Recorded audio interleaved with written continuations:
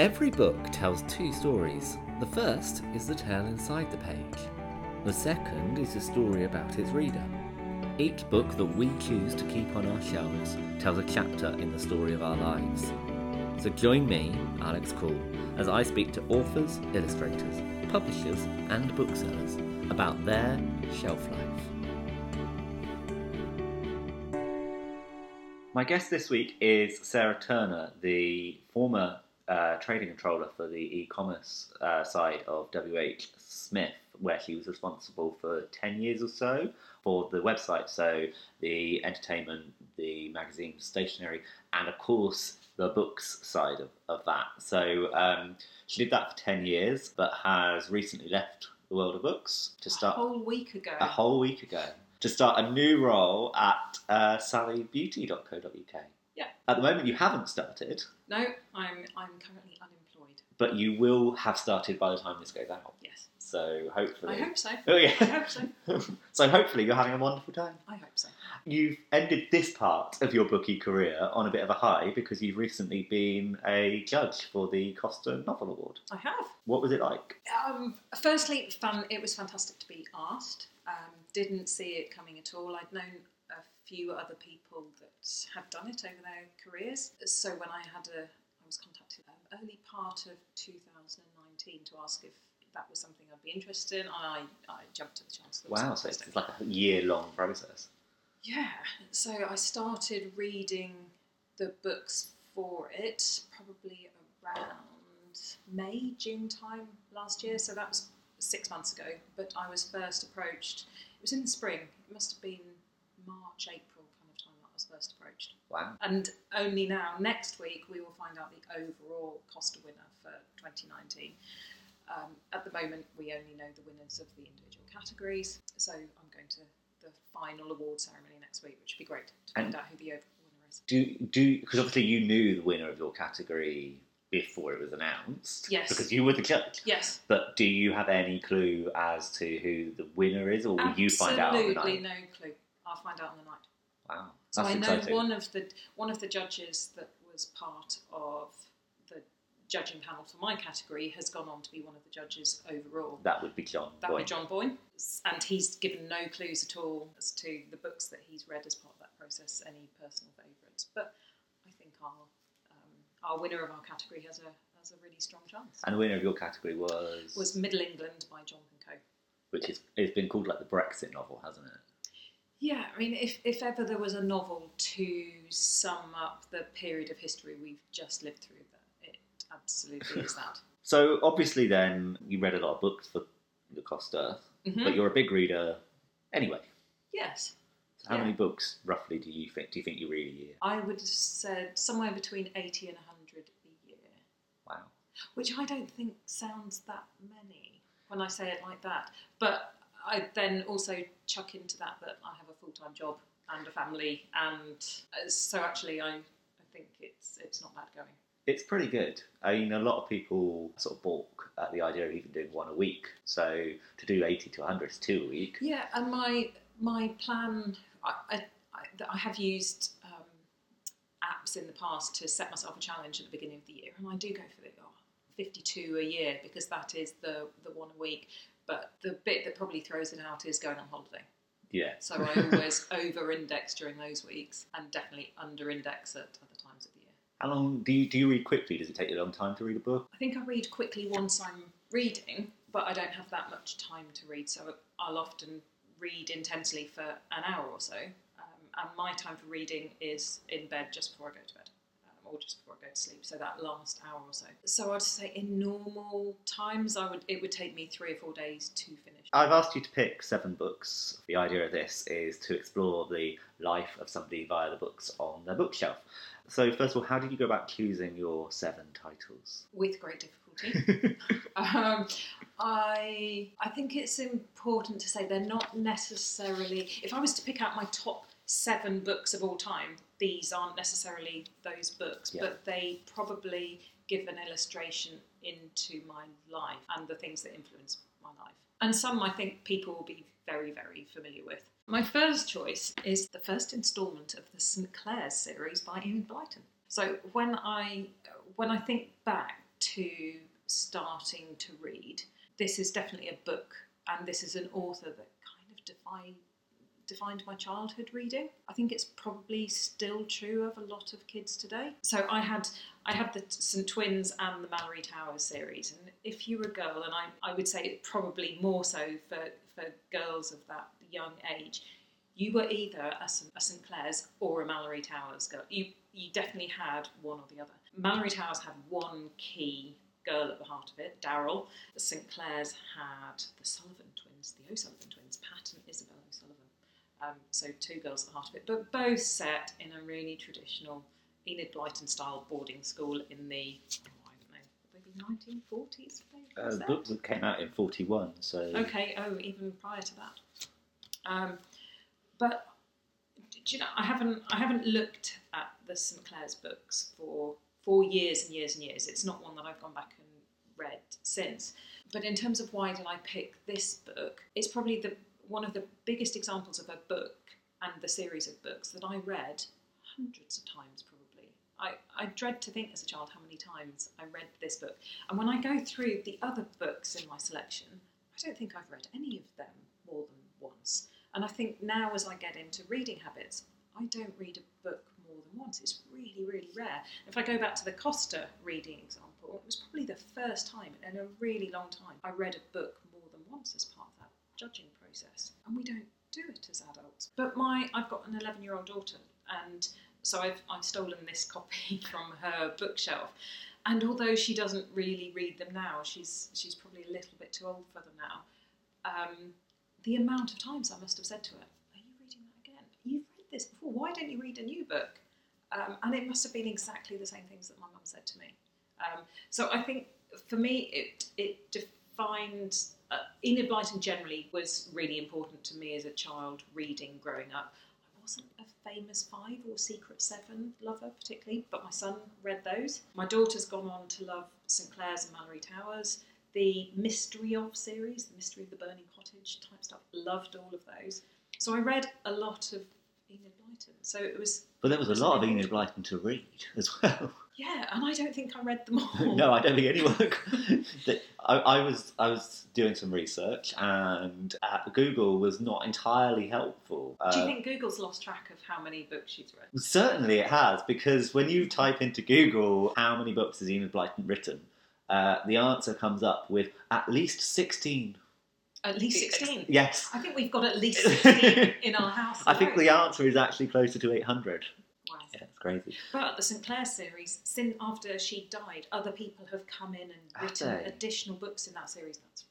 Well, there was only 6 in the original series. Yeah, and there's been some extra ones that people have added in that aren't just written by Enid Blyton. But you went to boarding school, didn't you? I did. And I blame entirely... on this book. Well, this and Mallory Towers. So I went to boarding school when I was 12. My parents lived abroad. My dad was due to move jobs again during my GCSE years. So I hadn't known this necessarily till afterwards, that my parents then made the decision that boarding school would be better and not disrupt my GCSE years. And when I questioned later, but why did I go to boarding school? And my mum came out and said, "But you loved the Mallory Towers books," as though a boarding school in the 1940s would be representative of a boarding school that I went to in the 80s and 90s. Well, that was what I was going to ask. So were there any similarities? No. None at all? No, absolutely none. Absolutely none. In the same way that I don't think any child now who'd read Harry Potter and going, "I'd quite like to go to Hogwarts," is any indication as to whether a child will thrive at boarding school. Well, yes, Hogwarts is quite different. Do you know, it's probably as made up as this. Oh, okay. No, there were no similarities whatsoever. And, I mean, I laughed in disbelief at my mum going, "But you loved Mallory Towers. Of course you would love boarding school." That was enough of a justification. What is your second choice? This, although the book that I've actually got in front of me is called We Love You, Snoopy, by Charles M. Schulz, it's more representative of the whole Peanuts gang. And as I said, I grew up with parents that were living abroad, and they had access to a lot of American shops during the stages of growing up. And we always had Snoopy things in the house. So I remember I had a Snoopy duvet cover. But we also had loads of the books, and they were always in and around the house, and these little comic strips that you could just dip into. And over the years, as I read them, and it would be just a little comic strip at a time, and I think they were featured in one of the newspapers when I was growing up as well. I don't know which one. That Snoopy was just ever present, and whenever we'd go anywhere, because it wasn't everywhere as a character, my mum would always pick up bits of Snoopy merchandise as she went, and this carried on to when I had children, and they've just always accompanied us as part of lives. But it wasn't a mainstream character that other people particularly had in and around their houses. And when I was at university, I met the man that was to become my husband. And when I first went back to his house, there was a copy of this exact book that I'd had at my parents' house in his parents' house.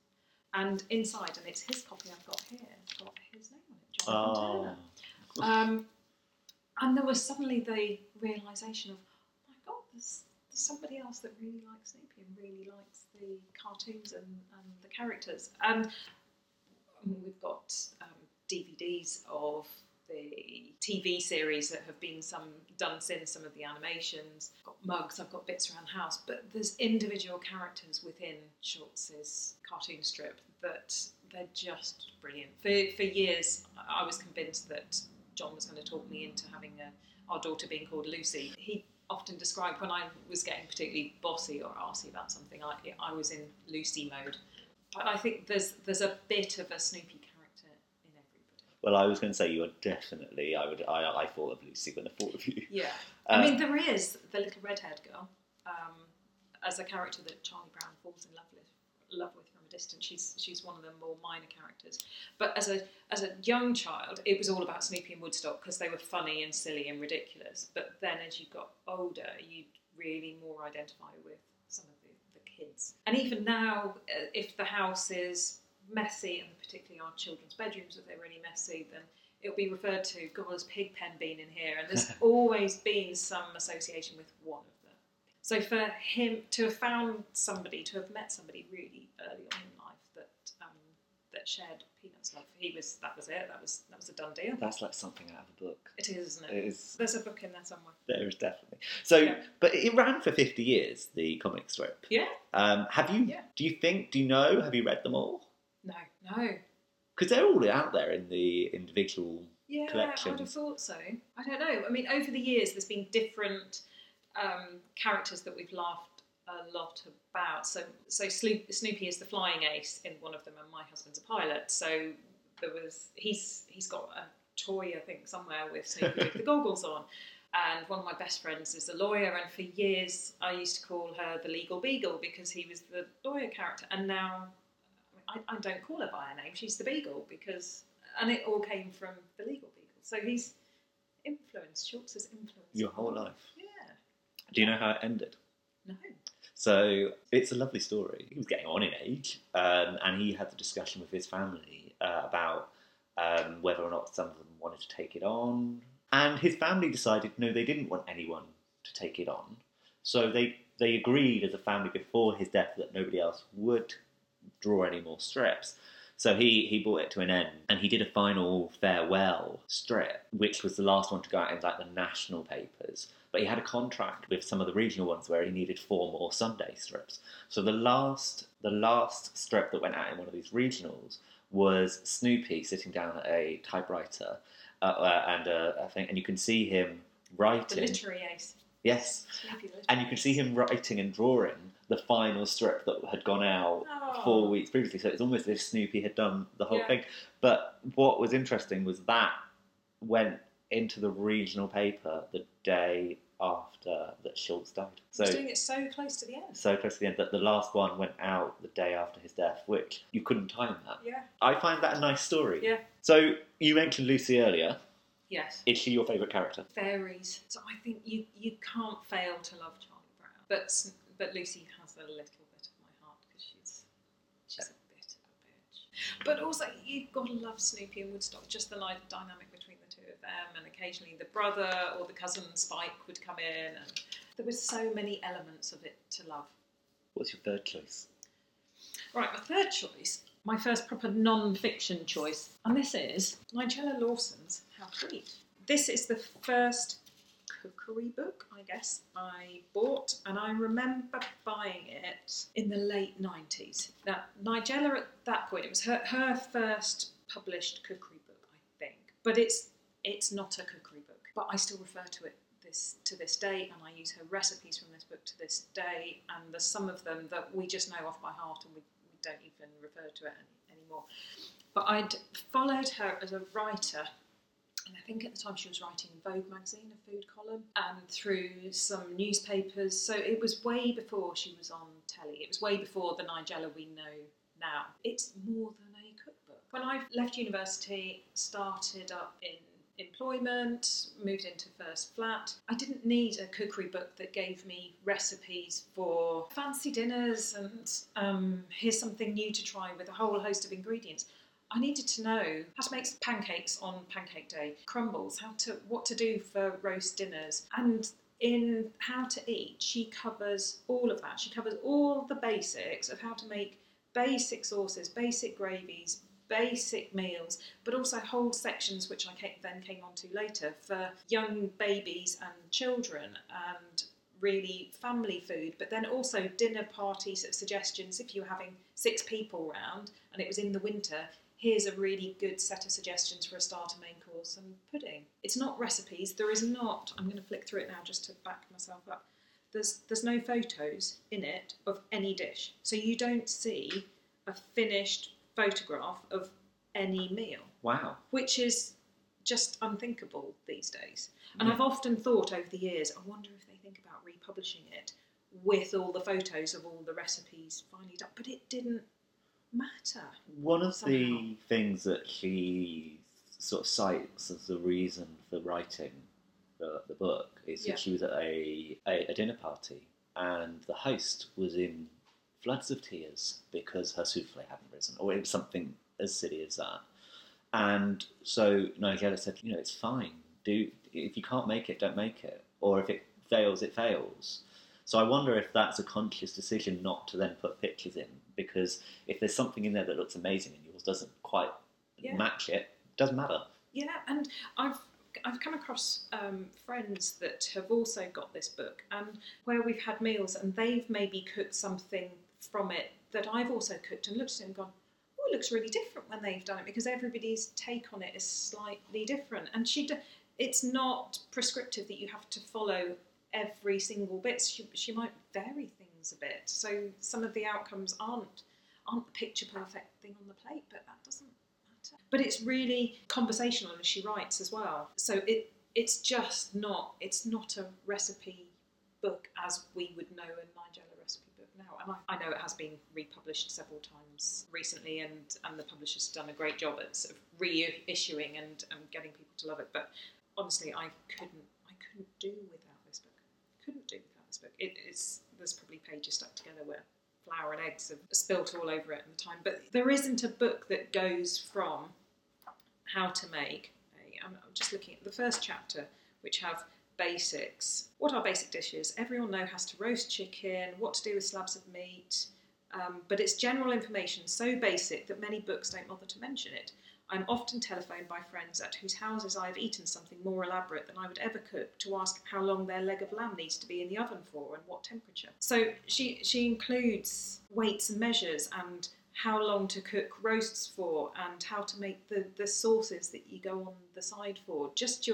Maybe Delia probably did it in her How to Cook. My mum has a copy of an old Delia book, which also my gran had a copy of as well. Okay.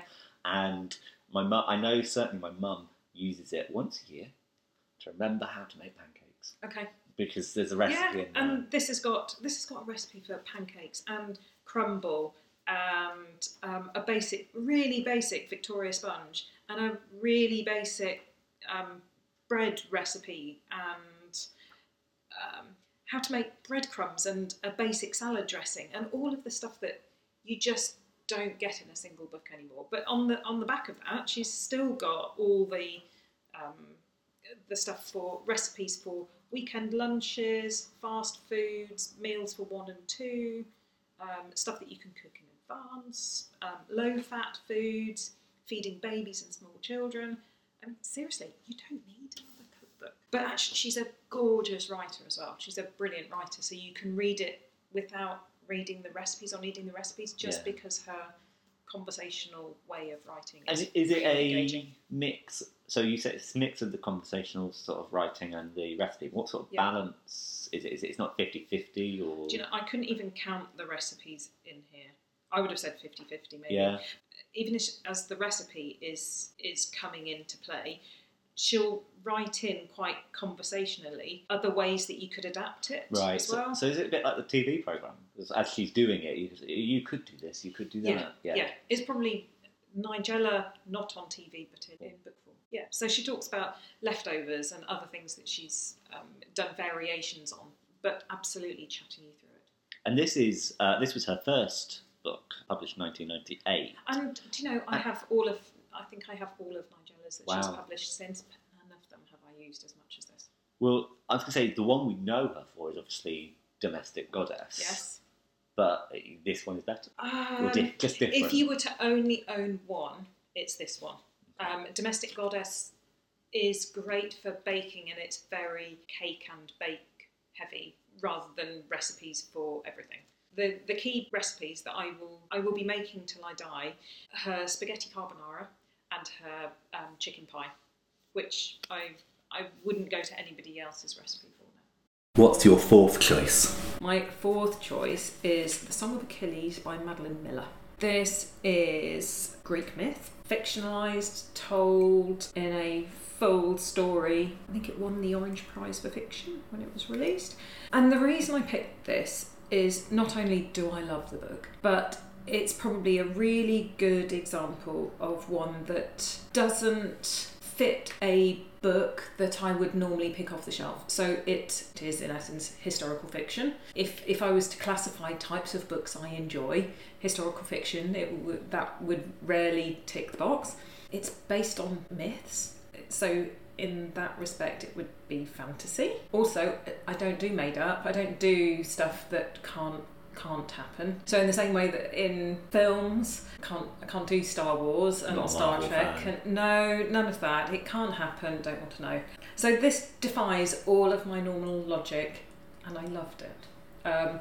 And whenever I'm starting to say, oh no, I don't think I'd enjoy that, because I'd take myself back to Song of Achilles. That's one that you would never have picked off the shelf because it ticks all the wrong boxes, yet it's brilliant. And I think more people should do that. I've read another book recently that it was a crime thriller in the way that it was classified in the shop that I bought it from and anywhere that you look for it online. And I don't really do crime as a genre. Had it been classified in a different part of the bookshop that I was looking at with a different cover, I would have absolutely bought it. But just because it had been classified a certain way, or I thought it was going to be a certain thing, I didn't buy it. So I guess there is that don't judge a book by its cover type sayings. It's really true. But it's not just judging a book by its cover, it's judging it from the area of the bookshop it's kept in, or the categorisation that the online store puts it in. And I think we're also keen to put them into different bundles. There's nothing wrong with a bundle. There's nothing wrong with bundles. Or we want to allocate everything a type that actually just reading a book for what it is and who's recommended it, and in some cases I guess the prizes it's won, and hearing recommendations from other people, they have started to become more important to me than where I might find it in a shop and what publisher has chosen to categorise it as, or what has chosen the cover design to be. I think working in book selling, I should have known that more than anybody else. So although I've been at Smith's and particularly looking after books for the last 10 years or so, and a key part of that job has been recommending the books that you want people to buy, and some of it isn't the books that I want them to buy because they're my personal taste, because a bookseller has to do more than just their own personal taste. But my first ever Saturday job when I was 15 was in a local independent bookshop in the town that my parents lived in, and I did that for certainly 2.5 years, and then I would come back and do it in holiday time. So I was always very much around books from that early age. And when I was at university, I was still reading because I did a degree that was very much reading based, but from a non-fiction point, so I didn't read maybe as much fiction during that time. But when it came to applying for jobs out of university, I applied for WHSmith's graduate trainee scheme. And at that point, WHSmith owned Waterstones. And my aim at that point was to ideally get into WHSmith, but to go and do the Waterstones bit, because I wanted to be in books. And I got through to all the final stages, and I didn't get on. And I was utterly gutted that this sort of ideal dream of going into bookselling, it didn't happen. So you were in Smiths, but you didn't. No, so I applied to join their graduate training scheme. I'd got through first and second interviews, was on the final selection sort of process, and didn't make it in. I wasn't offered a role. So how did you get into Smiths in the end? I then abandoned. I had nothing to do with Smiths or Waterstones for quite a few years because I was angry, and retail took me off in a different direction, and I joined a department store group, and then I went on to buy for Homebase, and then I was just coming back from maternity with my eldest, who's just turned 15. Homebase were relocating, so I was made redundant, and I looked around for other roles, and Smiths came up, and my grudge had eased a little bit by then, and they opened their arms and took me in. So that was 15 years ago, and I worked in stationery for the first 5 years or so. And they didn't own Waterstones then? They didn't own Waterstones at that point, no. And then after my daughter was born, I moved to the online team, and not long after that, after I joined the online team, WHSmith joined up with Richard and Judy to resurrect their book club. And I got involved really early on, and that absolutely got me back into reading again, in a much bigger way. And probably reading books through that I hadn't thought about reading before, and genres I hadn't thought about reading before. So Smiths, I have a huge amount to be thankful for really getting back into reading again. And I think Richard and Judy and those type of book clubs do a great job at recommending.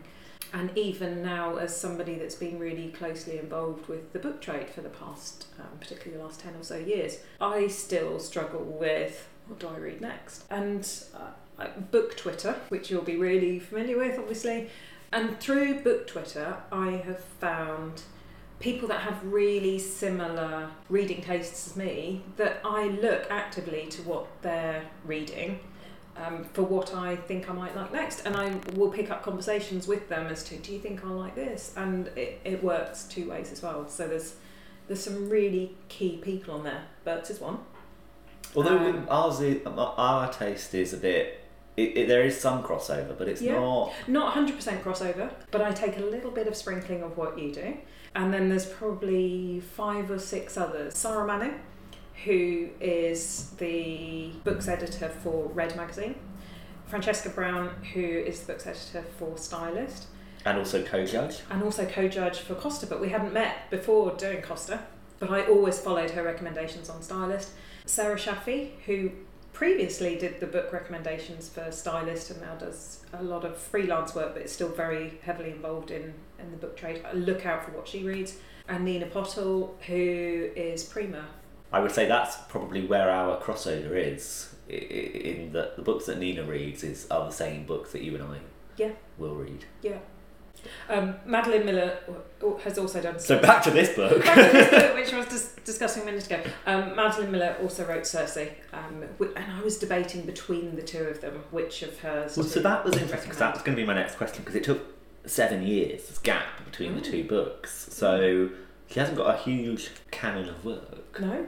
Having loved Song of Achilles, when Circe came out, did it live up to expectation? And more. Really? Yeah. But Madeline Miller and the Song of Achilles, it is one actually that I and another mutual friend of ours have both read and both said to you have to read.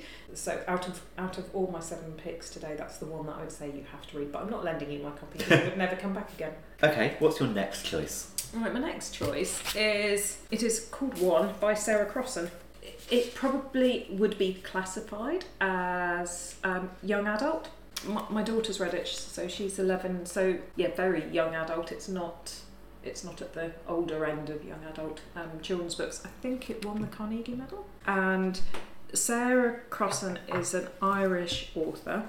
I've read quite a few of hers now. So Toffee was released in 2019 and Moonrise I think was 2018. And she deals with really quite hard-hitting subjects, but she writes in prose form.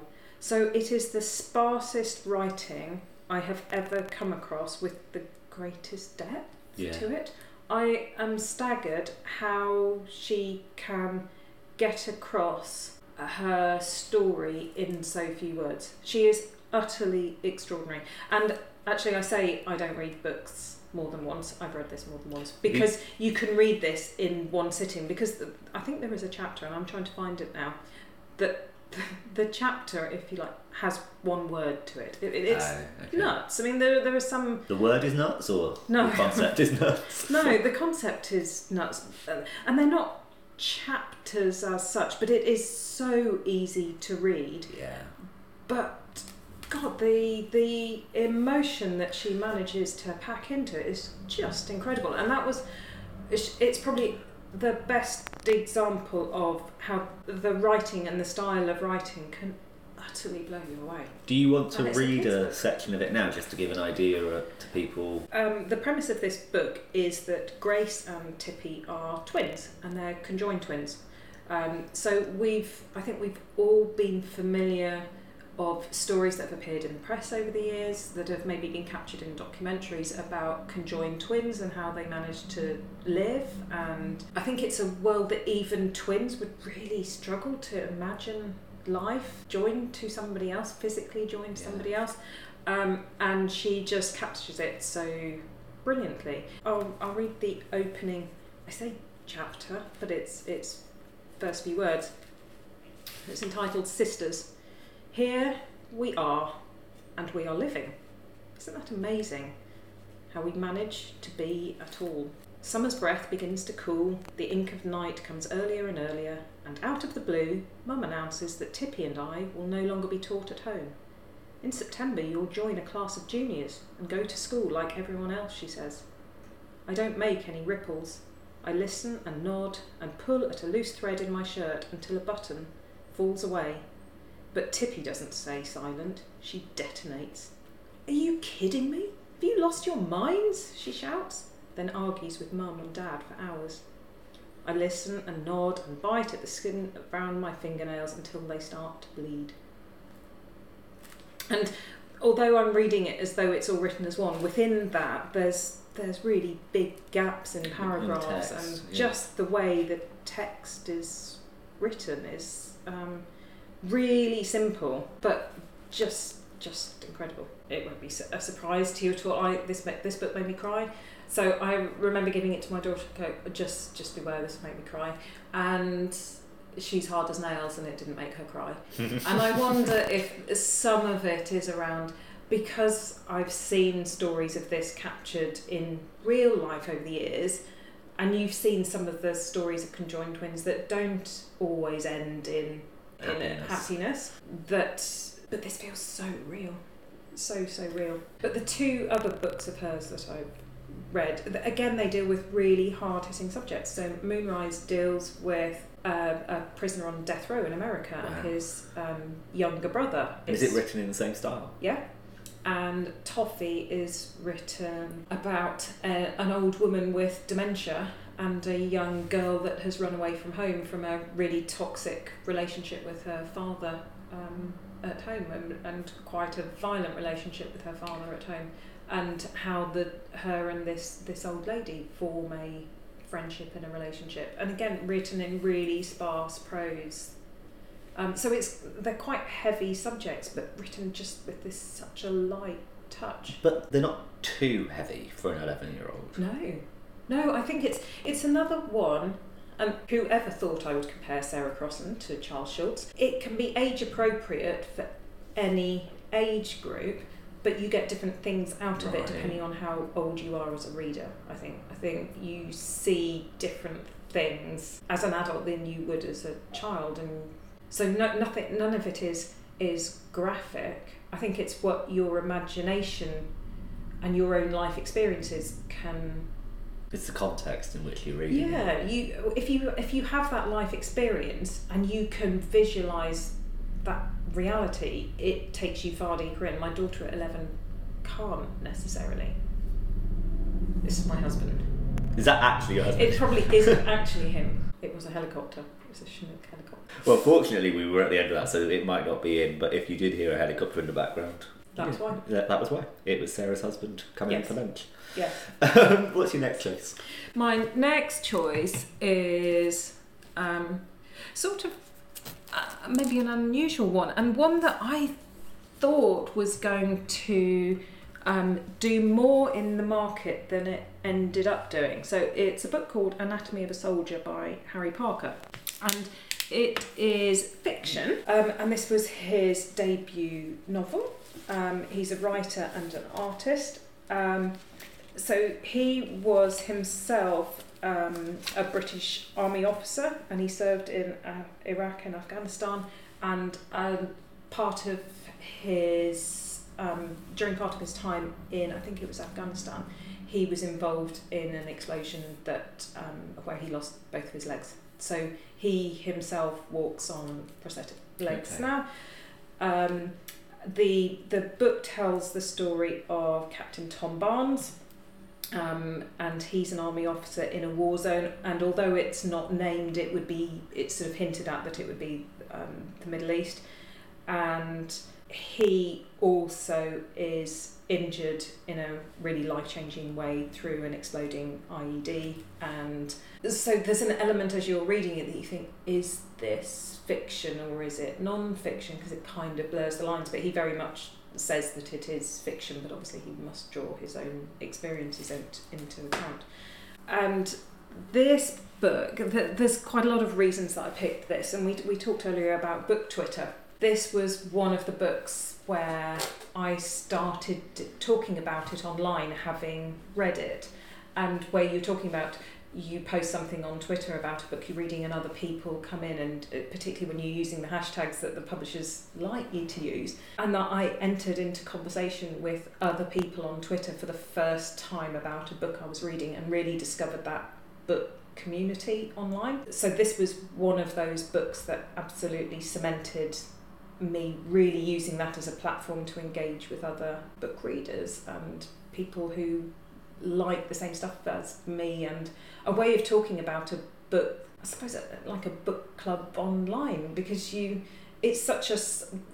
can be such a solitary existence, and it's really rare that you're reading the same book at the same time as your immediate friends or family who don't necessarily have the same books in common with you. And I'm not a member of a book club, which always seems to be more of an excuse for a wine club from what I can tell. That it was the first time that I felt I really had a family out there that I could chat to about it online. You could go to a book club and people would have negative views about a book that you maybe loved. I don't want to hear those. I take it really personally. Yeah, I don't want to know that you didn't love a book that I really loved.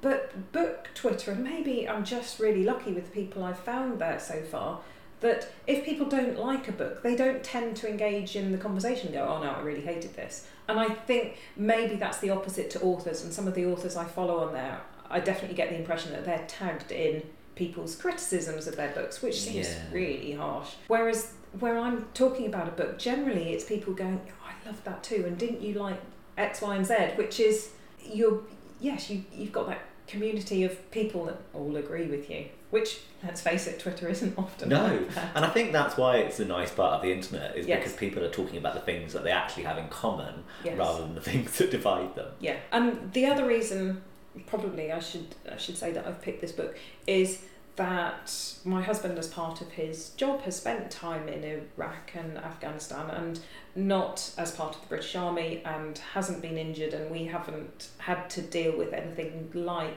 the subjects that have been covered in this book. But it's not an area of his life that I have a huge amount of understanding about some of the times, and it's not great dinner times of conversation. No. So this fiction of this sort has actually given me an insight into his world without him needing to talk about it, because we have completely different jobs.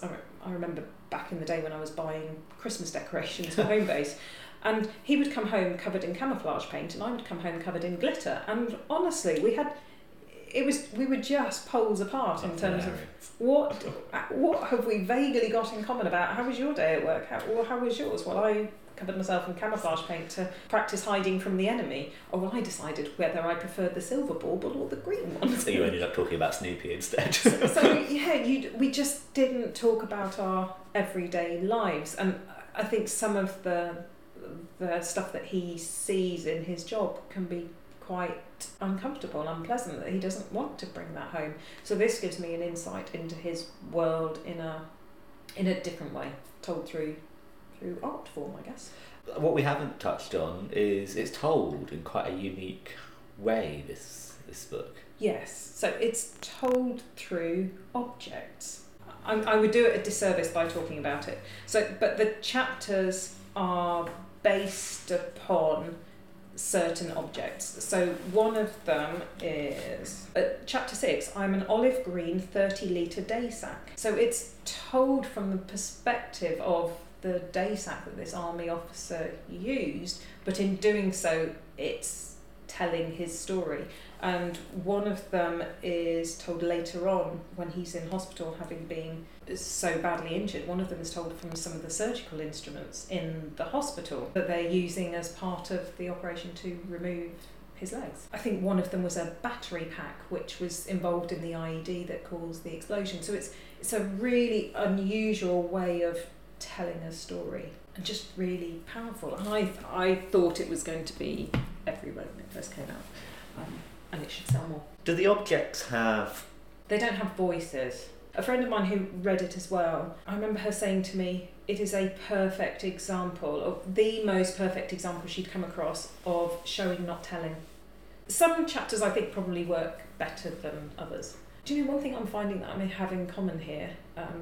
There's 3 books here that have made me cry, and that would be one of them. What's your next choice? Is this the last choice? How many have we done? I think it might be the last choice. Right, my last choice, and when I sent Alex the list of my choices, almost his first comment with this one was, bloody knew you'd choose this one. And I think it's because I went on and on and on and on about it for months. To the point that I read very it. rarely read the books that you go on and on about. Did you read this one? I did. Did you? Yeah, at the time. Ah, Anyway, carry on. I didn't know that. Right, so this book is called The Fact of a Body, and it's by Alexandria Mazzano-Lesnevich. And this is a non-fiction book.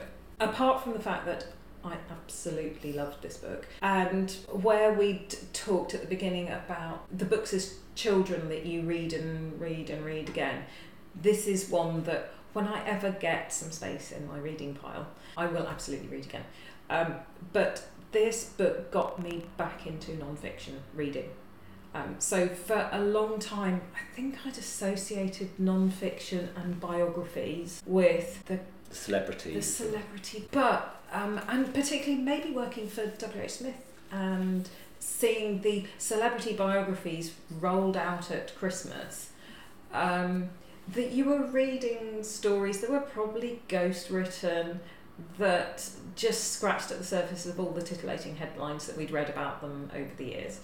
To the point that I just couldn't read anymore. But equally, I couldn't previously have seen, why would I read a biography or memoir about somebody that I don't know who they are or what they've done? What if I haven't heard of them, then what's going to be interesting about their memoir? And on the face of it, this isn't a memoir. So the author, she was a law student, and she was working on a death row hearing for a convicted murderer and a child killer in the States called Ricky Langley. She starts to unravel at what point you can almost assign blame and assign some culpability to a crime and whose fault something actually is. So you discover through Ricky Langley's life that he's got a really tangled childhood story and a really troubled childhood and a whole load of factors that actually have probably led to this point, and therefore who is to blame? Is he actually to blame, or are there other people that should really take some responsibility because of what has happened subsequently?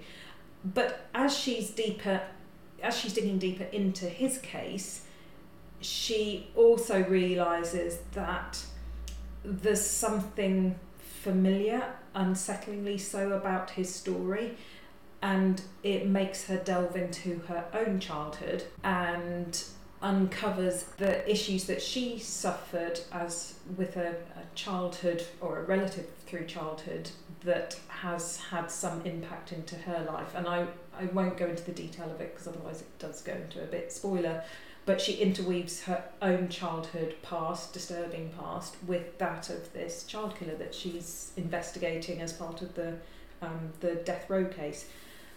So I'd never heard of her before. I'd never heard of the crime of this Ricky Langley before, and I think some of the best non-fiction reads like fiction, and I think sometimes these days some of the best fiction reads like non-fiction. This is one of those prime examples of you don't really know if you're in non-fiction or fiction, but it doesn't matter because she just writes brilliantly. And now I seek out narrative non-fiction by people who I've not heard of, that everybody actually, written well, has a fascinating story to tell. And whether that be the story of your entire life might be fascinating, or it might be the story of an hour on a Saturday afternoon when something extraordinary happened, but it's become just a small part of your world that you don't see it as being extraordinary. And actually, she didn't set out to re-explore her own childhood, did she? No, and I don't think she set out necessarily to write a book about the stuff that she was doing as a law student. It came organically as she was piecing the bits together, and actually as she was writing stuff down, it was becoming a story. But yet, as a result of since, there's a lot more narrative non-fiction of people I've never heard about. That's where memoir and that narrative non-fiction should be focused. I would love to see. I completely agree. Get rid of the celebrity biographies. I know they're dying away. Anybody who's left that hasn't written one now. But people's everyday lives are actually a lot more interesting. Interesting, yeah. So I'm going to now ask you to do the impossible. Yeah. And pick just one. Okay. But if you were to say to somebody who's looking at your shelf, and they said, I'm gonna take one of these books, which one would you say you must read? Because it will see you through from your childhood to your 80s plus. Charles Schulz. Snoopy. Peanuts, just ageless. Whereas I think some of the others, maybe a time and age. And all human life is there in Peanuts. Everything. He covers everything. My guest this week was Sarah Turner, and all of the titles we discussed are available to order on bertsbooks.co.uk, apart from We Love You Snoopy, which is no longer available. Instead, you'll find the first volume of collected Peanuts cartoons. My guest next week will be Julie Cohen, the best-selling author of books such as Together and The Two Lives of Louie and Louise, the book that Bert's Books customers voted their favourite book of 2019. I hope you'll join me then.